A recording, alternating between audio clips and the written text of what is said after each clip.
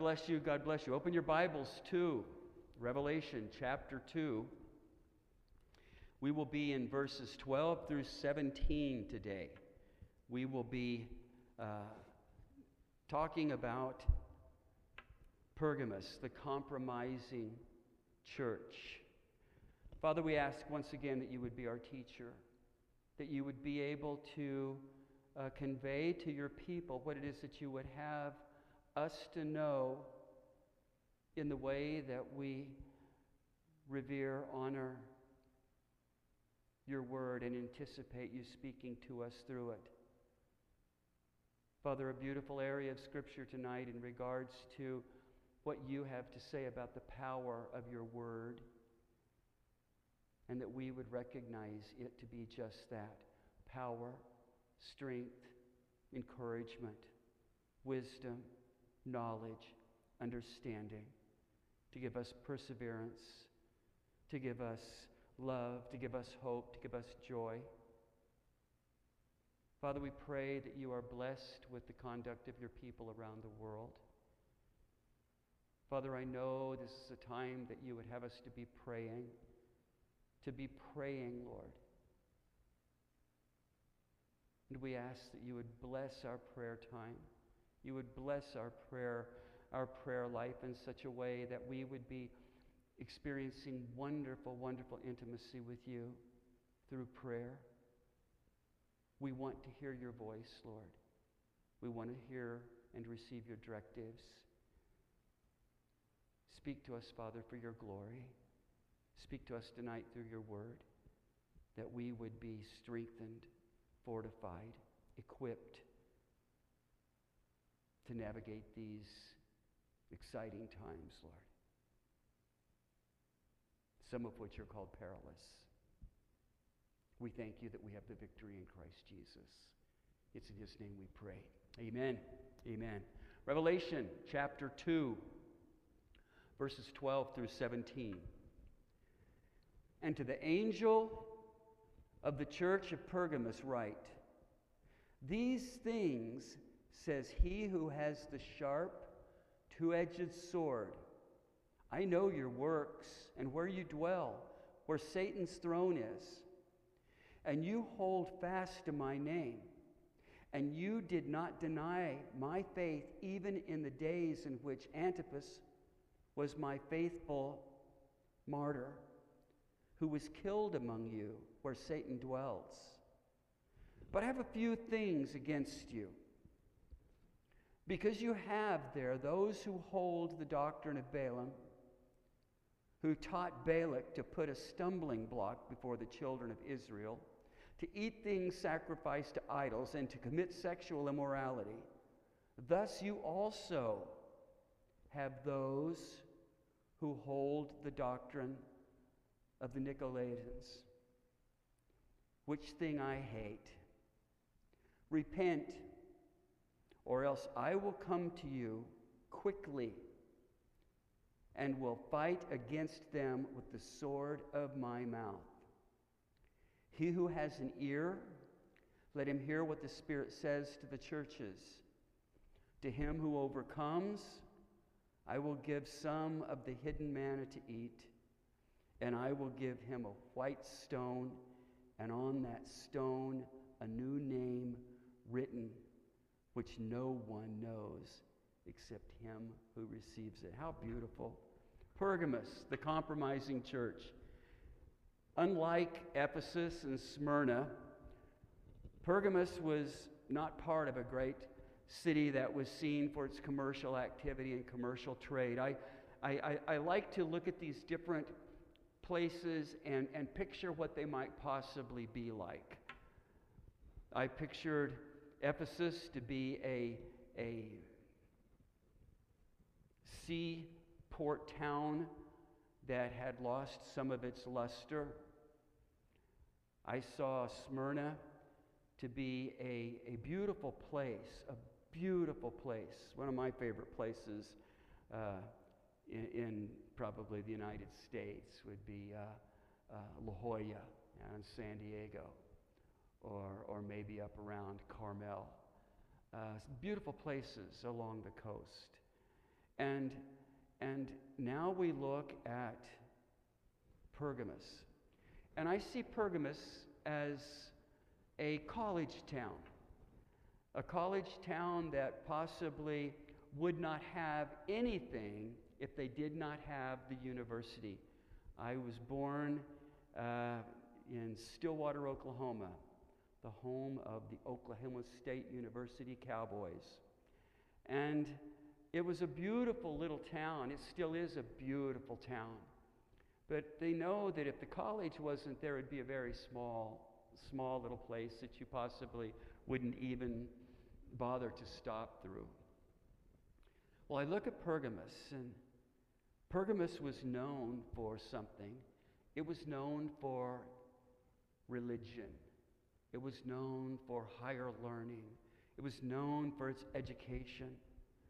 When John wrote, Pergamos had been the capital city of the region for more than 300 years.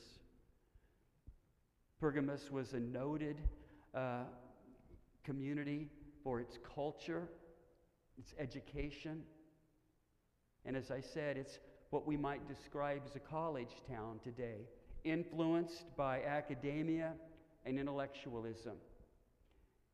It had one of the greatest libraries of the ancient world. It had temples to the Greek and Roman gods, Dionysus, Athena, Demeter, Zeus, Aphrodite, and one called Aesculapius.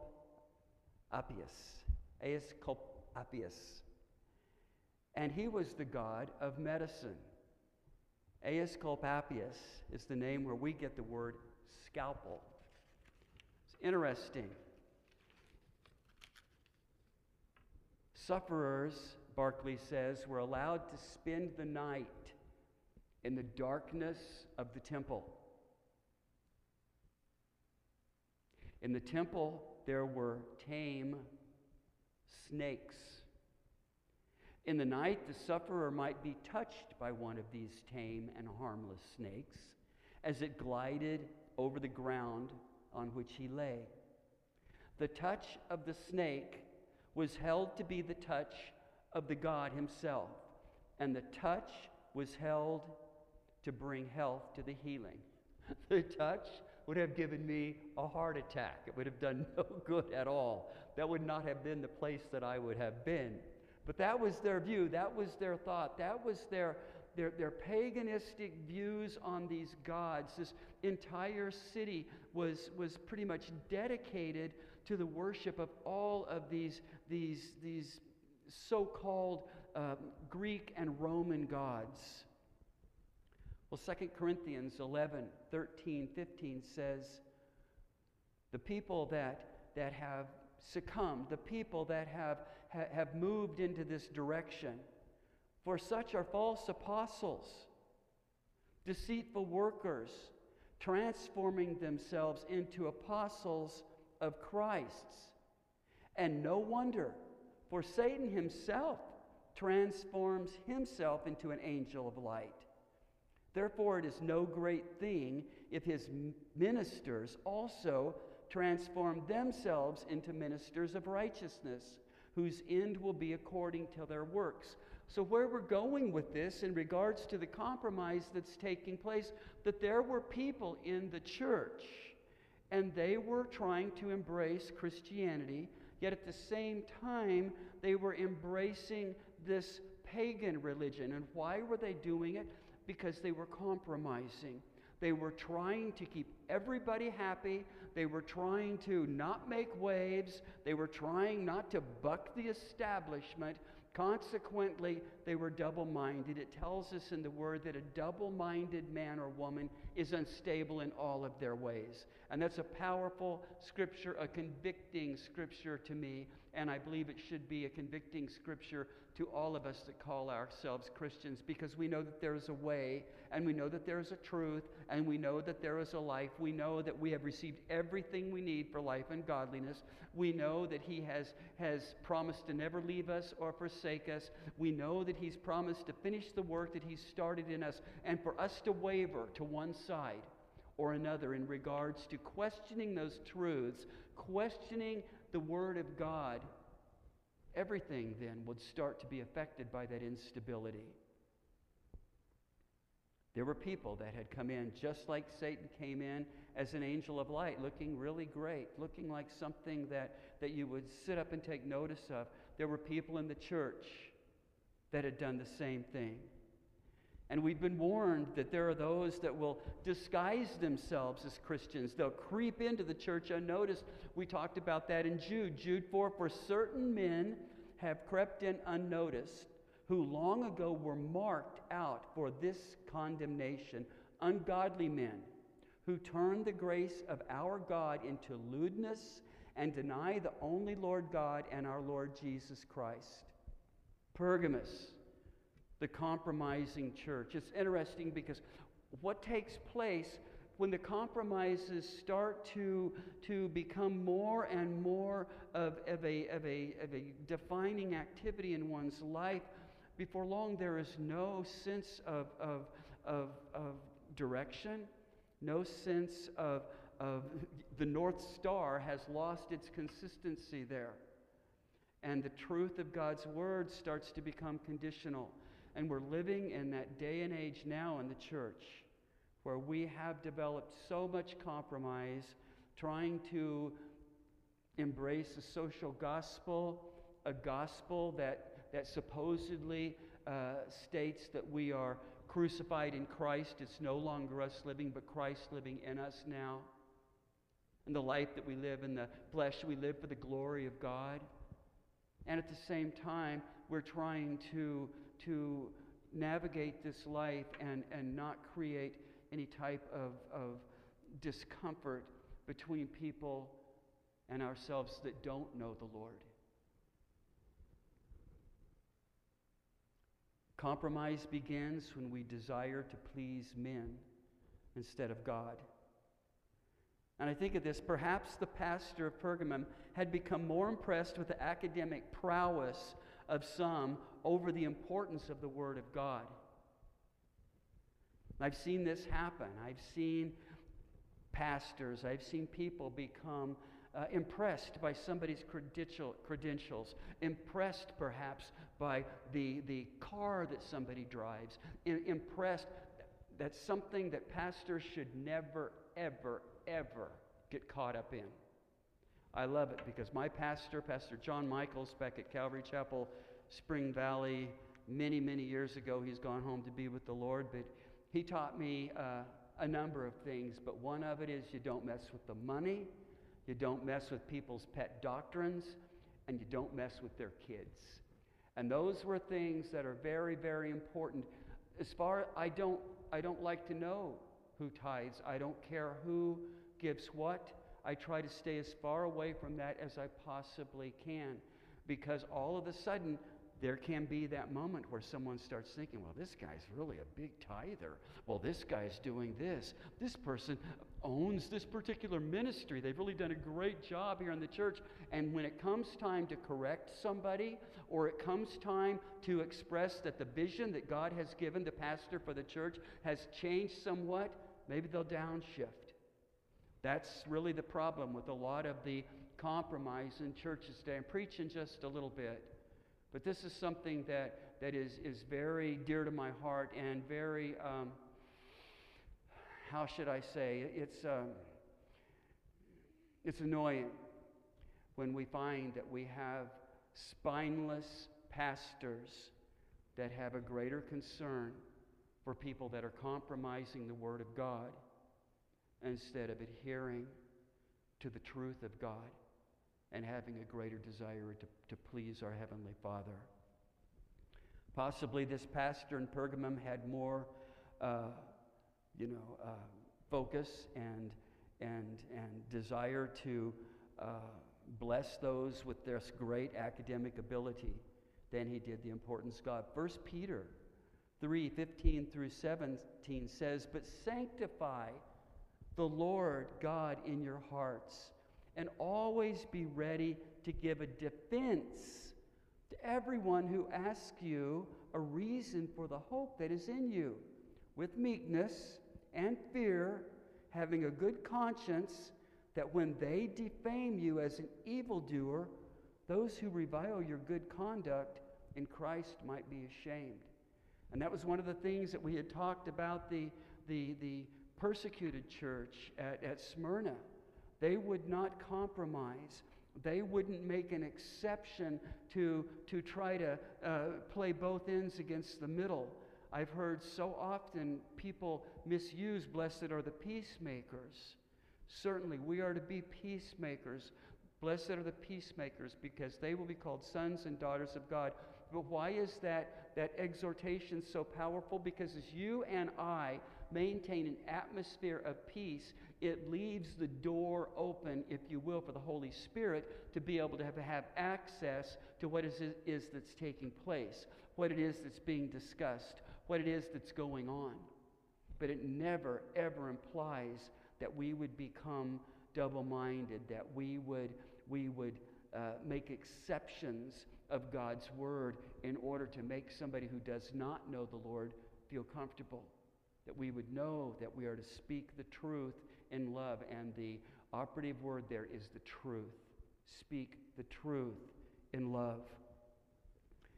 A great saying that I came across by a man by the name of Tyrone Edwards. Compromise is but the sacrifice of one right or good in the hope of retaining another. Compromise is but the sacrifice of one right or good in the hope of retaining another, and too often ending in the loss of both. That's powerful. We make a compromise in hopes of, well, I'll go ahead and sacrifice this in hopes that I'll be able to maybe receive that. The church at Pergamos was known for their compromise. Whether they were man-pleasers, whether their relationship with the Lord had started to become pretty much just by rote once again. It's very interesting because as we had talked about the way in which these different churches relate to church history, starting from Pentecost, working all the way through to the rapture, this third church is seen on this biblically historical timeline, if you will, as taking a period in church history at around 313 AD. What happened in 313 AD? Well, Constantine brought forth a decree that said that the Christians will no longer be persecuted for their faith, no longer be persecuted for their religion. And some have thought that as soon as the persecution stopped, the church started just to relax, started to not take things as seriously about the things of the Lord. Do you take things as seriously as you used to? I was listening to something the other day, and the gentleman made the comment. He said, well, I don't watch TV and I don't watch movies. And I thought, oh Lord, there was a day that I did not have a TV in my house. And then when we moved to a different house, I had the TV in the garage. And now I've got 2 TVs. And I know that a TV is not going to keep us out of heaven. But where's our heart? Where is our desire to maintain an atmosphere that is perfectly comfortable for the Lord? That our comfort, the people around us, their comfort would take second position, if you will, to our desire to have comfort for my Heavenly Father in my home. Are there rooms where you don't let the Lord go into? Are there things that you say, God, you don't want to go there, you don't want to talk about that? Or is everything in our life opened up to Him? Because any place that we would say that we don't think that the Lord would want to go to, or any room in our home, or any place in our heart that we don't allow the Lord into, is a place where compromise is developing. And compromise is so insidious and so diabolical, because ultimately what it does is one thinks, well, I made this compromise, I made this concession. And when that starts to happen, the one that's affected is our Lord, because the atmosphere by which he communicates and spends time with us then has been compromised, has been weakened. Compromise is but the sacrifice of one right or good in the hopes of retaining another, and too often ending in the loss of both. And to the angel of the church in Pergamos write, these things says he who has the sharp, two-edged sword. It's interesting because I love this, Christian. Jesus is going to simply confront these people with the Word of God. And that's why here at Calvary Chapel, Shadow Mountain, my greatest concern is that you all are students of God's Word. Maybe I have an ulterior motive there, because the more powerful, the more influence that God's Word has on the body of Christ in regards to decisions, in regards to situations that we encounter, the easier things are going to go for the pastor and the people around you. Because all of a sudden, us getting our way is not as important. It's more important that the Lord would be glorified. All of a sudden, us being able to walk by faith and not by sight becomes something that is exciting, and we would desire then to be able to live lives of faith, live lives where we are feeding on God's Word. He goes to the angel of the church of Pergamos, write, these things says he who has the sharp two-edged sword. And you know the scripture, one of my favorite scriptures, Hebrews 4:12. For the word of God is living and powerful and sharper than any two-edged sword, piercing even to the division of the soul and the spirit and of the joint and the marrow, and is a discerner of the thoughts and intents of the heart. I love that. The Word of God will not let you wiggle out of something. The Word of God will tell you how it is. The Word of God will tell me what I'm supposed to do. There's no gray areas. There's no areas for compromise. The Word of God might say, hey man, I expect you to be this person that would not forsake the fellowship of the brethren, let's say, which is something that's very relevant right now. And we would say, well, what does that mean? I don't want to go to church anymore.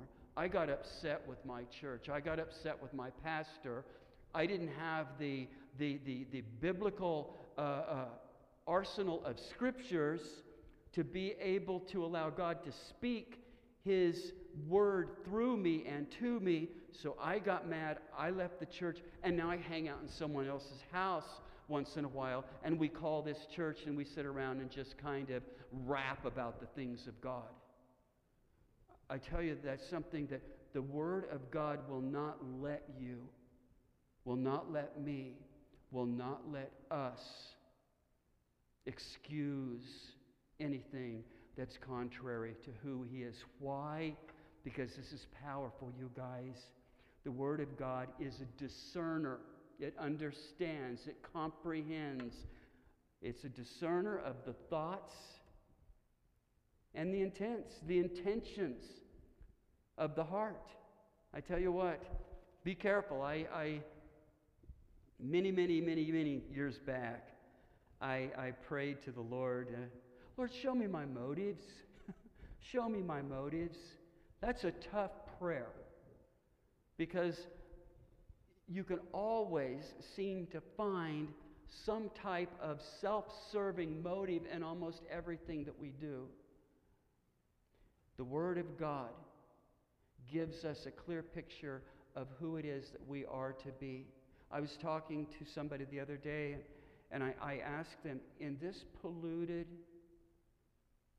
vile, confused culture that we're living in, do we even have the ability to know what true holiness is?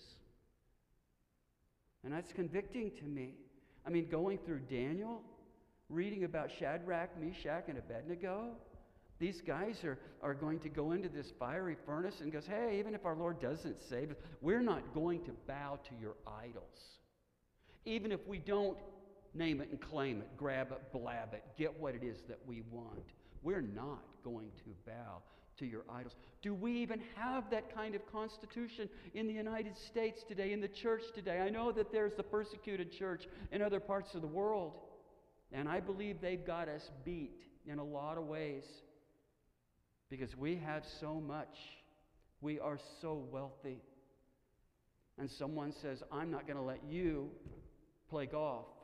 I'm not going to let you go to the Gap and go shopping at the mall, and we're, oh, this is so terrible.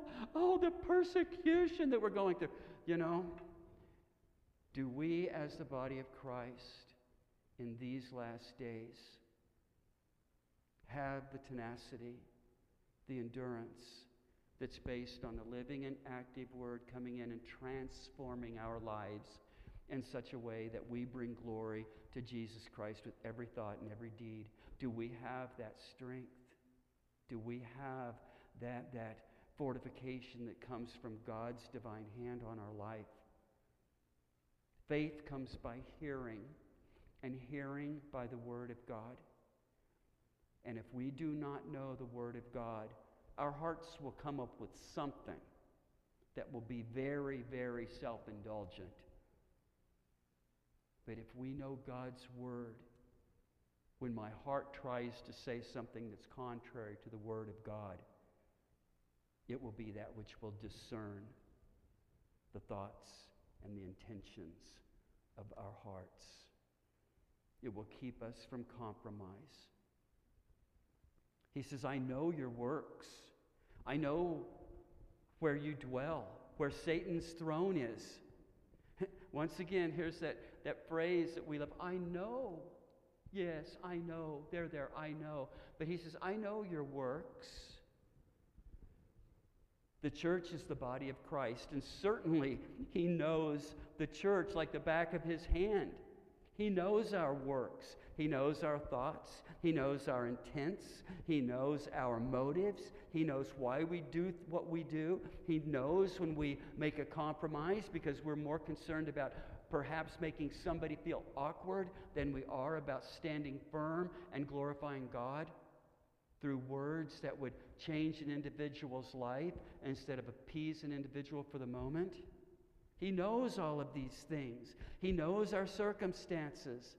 And he knows that Pergamos was in a tough place because of all of the idolatry, because of everything that was going on in this amazing town that was defined by its intellectualism and academia and all of the temples to these Roman and Greek gods. It wasn't the garden spot of Smyrna. It wasn't the seaport that was not seeing quite as much activity as it had previously, like the church of Ephesus. This is a church, this is an area that's known for all of the focus that went on the Greek gods, the idolatry in the area. And he says, I know. You're in the stronghold of satanic power there. You dwell where Satan's throne is. It's interesting because I've heard people say that about Las Vegas. Las Vegas is a difficult town. And I've heard people say that I'm sure that Satan's got an office here in Las Vegas. What happens in Las Vegas stays in Las Vegas. The things that go on in Las Vegas, the lives that are ruined, the marriages that are ruined, the relationships, everything that takes place in Las Vegas. And I think it's interesting because for some reason those streets are empty tonight. That should be a wake-up call. We are experiencing a wake-up call. We do not want to find ourselves compromising where we look at the decay around us and it doesn't affect us any longer. That would be a sense of compromise, if you will.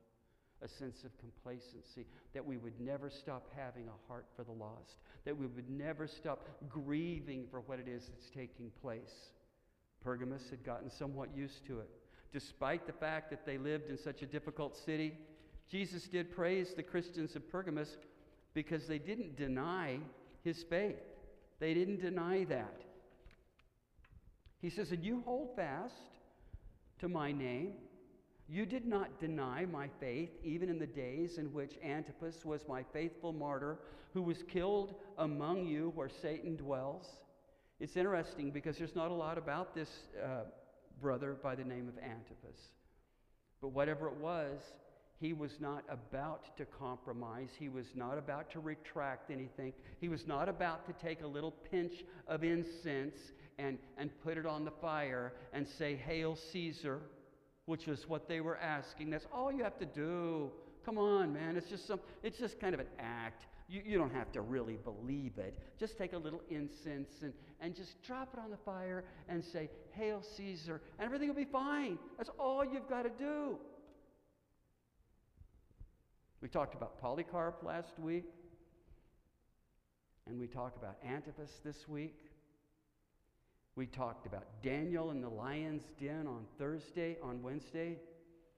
We talk about Shadrach, Meshach, and Abednego. We look at the Apostle Paul. We look at Peter. We look at James. We read Fox's Book of Martyrs.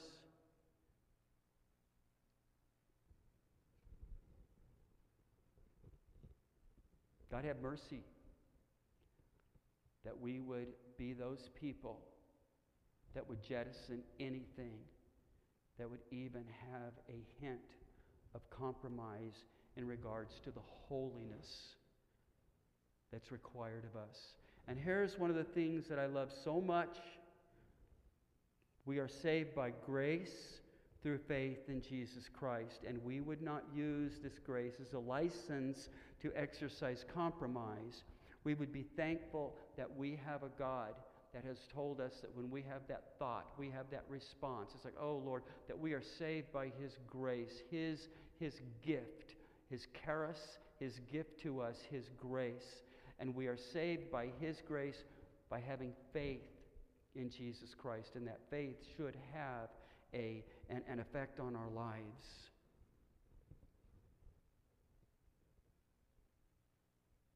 It's interesting, the name Antipas means against all. This man stood firm against all the evil that surrounded him, and it cost him his life. That we would be like Antipas, that we would be people that would, against all, stand firm against the schemes of the enemy. And the word martyr is an interesting word because so often we associate it with somebody like Polycarp or the Christians as they were ushered into the Colosseums under the horrific persecution that they experienced. We think about a martyr, and we always relate it to somebody giving up their life for something. It's interesting because the word martyr in its day actually meant witness. A martyr was a witness. The word was martus, and it was said that this is the true, and I know it. It is not until the New Testament times that martus ever meant martyr like we mean it. Prior to that, a martyr was a witness, somebody who stood up and witnessed, testified as to the glory of God, the beauty of God, the power of God, the forgiveness of God, the hope of God. There are people out there that they need to have a hope. There are marriages that are falling apart. There are parents that have no relationship with their children anymore. There are children that have no relationship with their parents anymore. There are people now that have lost jobs. They need Jesus. They need Jesus. And you and I, as martyrs, can witness. We can proclaim the faithfulness of God. And we then can be ready as martyrs, as these witnesses, to be able to pray with people and to direct them to Jesus. None of us wants to face a lion. We were kind of morbidly talking about that in the kitchen earlier today. And it's like, I said, man, you've got a lion, and he puts his shoulders are up about the height of the refrigerator. And then his head's above that. And I said, and he's got these paws that are the size of a dinner plate. It's, no, but we look at that and it's almost like, wow, we don't even think that could have really happened. It did happen. And people's love, people's relationship, people's connection with God was so powerful that, as I believe the statement goes, I believe it was Oswald Chambers that said, we should live our lives in such a way that we can smile at Nero as we enter into the Colosseum to face the lions. That would be our martyrdom, our martos, our witness, that we could smile because our perspective is so far beyond this stuff. And it's about heaven. He goes, but I got a few things against you, verse 14. Because you have there those who hold to the doctrine of Balaam, who taught Balak to put a stumbling block before the children of Israel, to eat things sacrificed to idols, and to commit sexual immorality. It's interesting because as we went through Jude, we talked about Balaam and Balak.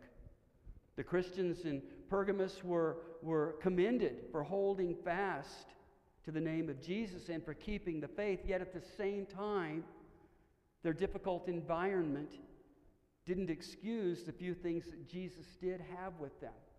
And, it's interesting because, you hear this expression, Christians aren't perfect, they're just forgiven. Well, no, we're not perfect. We've all sinned and fallen short of the glory of God. And I know that I will sin probably before I get out of this building tonight. I will do something that is contrary to the heart of God. I will think something. I will respond in a way. But the perfection that we have comes through Christ. I love the title of Jesus, Jehovah Tzidkenu, God of our righteousness. We have received a righteousness through Him, and as we stay close to Him, as we are clothed in His forgiveness, washed in the blood of the Lamb, we can wear that garment of righteousness because it has been imparted to us through Jehovah Tzidkenu, the God of our righteousness. But the compromises that were taking place in Pergamos, they were doing things pretty well, but they still had those areas of compromise. According to Numbers, I believe it's 22, 24, 31 area, Balaam, you remember what happened? He had been offered a lot of money to curse the Israelites. They had left the promised land. They were a very imposing, tremendous population moving through the countryside. And Balak, this king, said, hey, we've got to do something. We need to curse this guy. So what does he do? He calls Balaam in there, and Balaam originally was told, no, you're not going to curse these people. God said, you're not going to curse my people. And then so what did Balak do? He ups the ante, makes him an offer he can't refuse. And so what does he do then? He goes back and he goes, well, let me go talk to God again. And that's when you know that he was almost killed in that narrow area between those two cliffs when his donkey was pushing him into the side. There was an angel. Interestingly enough, what did the angel have in his hand? Flaming sword. That the sword of the Spirit that Jesus talks about, the sword of His Word, sharper than a two-edged sword. And what happened? Ultimately, he found a way where he could compromise. And he said, I can't have you curse Israel, but I'll tell you what I can do. Send some of your best-looking girlies out here and have them come along and seduce the men of Israel. And feed them this food that had been sacrificed to your idols. And that will get them to sin, and that will anger God against them. Oh, what an insidious, vile plan. When Balaam counseled Balak to put a stumbling block before the children of Israel by getting them to eat things sacrificed to idols, and to indulge in sexual immorality, the compromises or concessions that took place were such that God was extremely, extremely angry about that. And the compromises that took place in the church of Pergamum, they took place in the same areas: idolatry and immorality. And what's happening in the church today? Idolatry and immorality.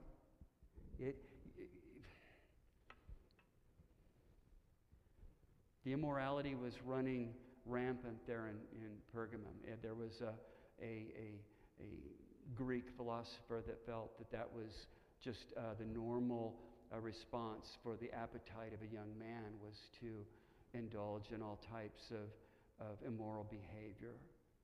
And we're living in a day and age. I was thinking about this, and I wrote the guy's name down.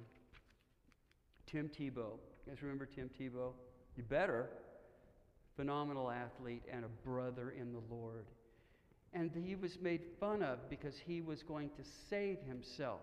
He wanted to remain a virgin until he got married. And it's like, the world is laughing at him. The world laughs at somebody who would try to live a moral life for the glory of God. David Gusick says, sexual immorality marked the whole culture of the ancient empire. It was simply taken for granted, and the person who lived by biblical standards of purity was considered strange. To paraphrase Roman statesman Cicero, Barclay says, if there is anyone who thinks that young men should not be allowed to love the love of many women, he's extremely severe. I am not able to deny the principle he stands on, but he contradicts not only with the freedom that our age allows, the day and age, but he also contradicts the customs and the allowances of our ancestors. It's something that is a result of this world, and it's amazing to see how much it's changed. I say this quite a lot, but as a young man, I think back, I was blessed. Perhaps you were too, those of you who are in your 60s. This is a different world than the world of Stingray bicycles and riding down the street and having to be home when the street lights came on, and just baseball hat caps and going to Little League baseball practice. It's a whole different gig out there. And that's where we are today. These compromises have happened. He says, thus also, though, you hold the doctrine of the thus you also have those who hold the doctrine of the Nicolaitans, which things I hate. We don't really know. We've done research. We don't know who the Nicolaitans actually were. We do know that they were a hedonistic group that had taken the grace of God and said that you could indulge in these various activities because of the grace of God. The title Nicolaitan has the idea of a proud authority and a hierarchical separatism. The name Nikolaos literally means to conquer the people. According to the ancient commentators, the doctrine of the Nicolaitans approved of immorality. If it feels good, do it. Of course it's all right. And where are we today? The compromises, the concessions that we see taking place right even in the church. This rebuke was not only against those who hold the doctrine of Balaam and those who hold the doctrine of the Nicolaitans, but also to those who allowed it to continue, to carry on. One of the problems in the church today, as I had said earlier, is spineless pastors. Pastors that will not tell somebody the truth. Pastors that are afraid of hurting people's feelings. I don't want you to think that I'm talking about being sadistically mean or insensitive to people. We are to speak the truth in love, but our love, your love, the love of Christians for other Christians needs to be such that says, listen, man, I'm concerned about you. I'm concerned about you. If you don't change your ways, the Bible says you're going to go to hell. I'm not talking about your limited atonement or your divine election, your unconditional election, your limit. I'm not talking about it. Forget about those things. If somebody's life has not been affected by Jesus Christ enough to bring about a repentance and a desire to bring glory to Him through sacrificing your flesh and living a life glorifying to Him, then I don't know that you can say that that individual has experienced Jesus. Maybe they raised their hand. Maybe they were in some kind of a church environment and now everybody come forward, and all of a sudden all the pastor's caring about is how many decisions he had for the Lord that night and what happens to them the next day. If an individual's life is born again, it means that something powerful has happened in their heart that can be said that they no longer are living now, but it's Christ living in them. You can say that the old has passed away and all things have become new again. And we want to have our proverbial cake and eat it too. We want to still navigate this carnal world, materialistic world, but say that we have our get out of hell insurance card in our back pocket because we accepted Jesus at summer camp 1,000,000 years ago, or because our parents led us in a sinner's prayer when we were 4 years old, and now we think that we're saved, but we don't go to church. We don't serve God. He's not a priority in our life. I'm preaching a little bit. Who'd have thunk? I didn't know this was going to happen. Anyway, a difficult environment never justifies compromise. It's easy for a church in such difficulty to justify this compromise in the name of, we need all the help we can get. But no church needs that kind of compromise. I remember I was at a church many years ago, and it was cool. We had a great Christian school. Things were going really well. And all of a sudden, it's expensive. You guys, those of you who have your kids that are going over to Pahrump Community Christian School, man, support that church. Tithe to that church. It's expensive to have a Christian school. It's expensive to have a Christian school. And we were having difficulty with finances, and the next thing we knew, we started allowing people to bring their children into the school that had been kicked out of every school that they had ever been into. These incorrigibles that did not know Jesus. It used to be that you would have to sign something. Yes, I was born again. I know Jesus Christ as Lord and Savior. And they started making concessions because they needed these wealthy people around Las Vegas. They needed their bucks. So they compromised their convictions. They brought in these incorrigibles, and the school fell apart within 2 years. I mean, probably less than that. We've got to be as shrewd as serpents and as innocent as doves, Christians. Verse 16, repent, turn away, change your direction, make a 180-degree turn here, or else I will come to you quickly and fight against you with what? With the word, with the sword of my mouth. The Word of God. Let's see somebody argue the Word of God. Let's see somebody, and that's the thing. You don't go into a situation like you're some great trial lawyer, but when you know God's Word, the first person that you are able to stand up against in court is Satan. When he starts telling you lies about yourself, when he starts causing questions in your life about your salvation.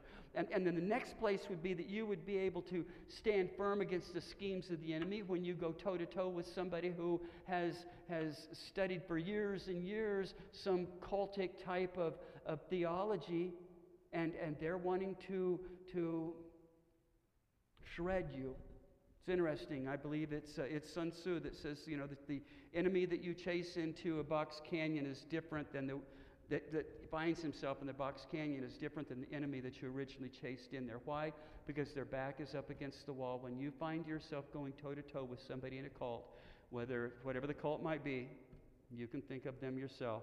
We're surrounded by many of them here in this town. These people are going to fight for their life, because if they lose the biblical debate, they have to admit that they're going to hell then. And it's not that you would want to be able to destroy somebody from an intellectual standpoint with all of your great Bible knowledge, but you would use the same source that Jesus used. You would fight with the sword of God's Word, and let God's Word bring about the conviction. Let God's Word bring about the change. Because Jesus says, he who has an ear, let him hear what the Spirit says to the churches. To him who overcomes, who doesn't fall into compromise, who doesn't give in to trying to appease the social gospel, to keep the world happy, yet at the same time try to keep the Lord happy. To him who overcomes, I will give some of the hidden manna. It's an interesting area. Not a lot of people know exactly what this means. But the hidden manna, there was manna that was in the Ark of the Covenant, and that was carried over when God fed them manna. We know that the manna was this sustenance that came from heaven when the children were in the wilderness. But we also know that what that's saying is that we have a provision from God. He knows our needs, and to those that overcome, he will continue to feed us. He will continue to give us everything we need for life and godliness. Jesus said, I am the bread which comes down from heaven. It's a beautiful thing, a beautiful blessing. Be anxious for nothing. Jesus said, I am the bread which comes down from heaven. Every area is covered. He is the I am. Who will take care of this need? Who's the one that will take care of these needs in my life? Father, God says, I am. I am the one. I am. And I will give him a white stone, and on that stone a new name written, which no one knows except him who receives it. And I love that, because once again, this is an area that we don't understand. We know that there was back in the day, that if somebody had been found innocent in a court of law, they would receive a white stone. In the ancient world, the use of white stones had numerous associations. A white stone could be a ticket to a banquet. It could be a sign of friendship, evidence of having been counted, that you have been noticed, or a sign of acquittal in a court of law. I like that one. And Jesus may have had one of these meanings, but at the very least, we know that we have this assurance. And what I like about this, I will give him a white stone, and on the stone a new name, written which no one knows except him who receives it.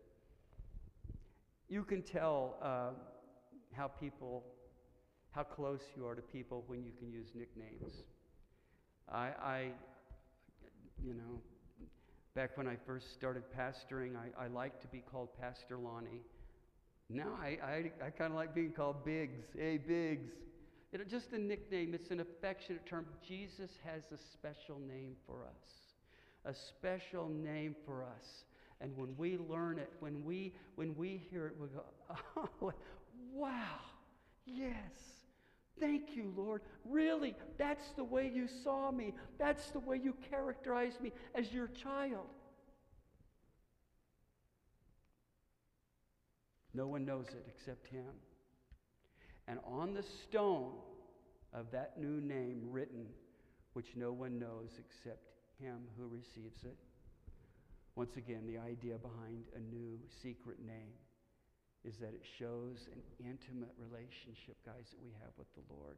A real intimate, sweet, if I may use this word, I don't mean it, nothing to be secret about it, but a secret relationship. The song, in the secret, in the quiet place, your secret place where you go to be with the Lord. He has a name for you. We have all kinds of nicknames in our house. People would come to our house and you would not even be able to know what my daughter's real names are because we never use them. We could go on and on. 1 John 5:5. Who is he who overcomes the world? But he who believes that Jesus is the Spirit of God. When you believe that Jesus is the Spirit of God, Christian, compromise becomes less and less of an issue. We desire to serve God with all of our heart, to love Him with all of our heart, mind, soul, and strength, to seek first the kingdom of God and His righteousness. And we must always be careful, and pray that God, show us where I'm starting to compromise. Show me where I'm making exceptions. Show me where I'm making concessions. Because we're living in a day and age that the world wants to find something that they can say, oh, look, they're not totally committed. Daniel, when they scrutinized his life, when those satraps scrutinized Daniel's life and set him up with Darius to be placed in the lion's den, they couldn't find anything in his life. Well, he laughed at a kind of a coarse joke one time. Well, I saw him get upset with somebody once. No, they couldn't find anything. There was no compromise in Daniel's life. And these are the things that are convicting me. And as your pastor, I pray that I convey to you that we would be a people in this day and age that would look at those who have gone on before us. And if we serve a God that's the same yesterday, today, and forevermore, why would we think that our conduct would be able to be justified as anything less than those who have gone on before us? The Bible tells us in Hebrews that considering this great cloud of witnesses, let us throw off the sin which so easily encumbers and run that race that's set before us without compromise. God bless you guys. God bless you guys.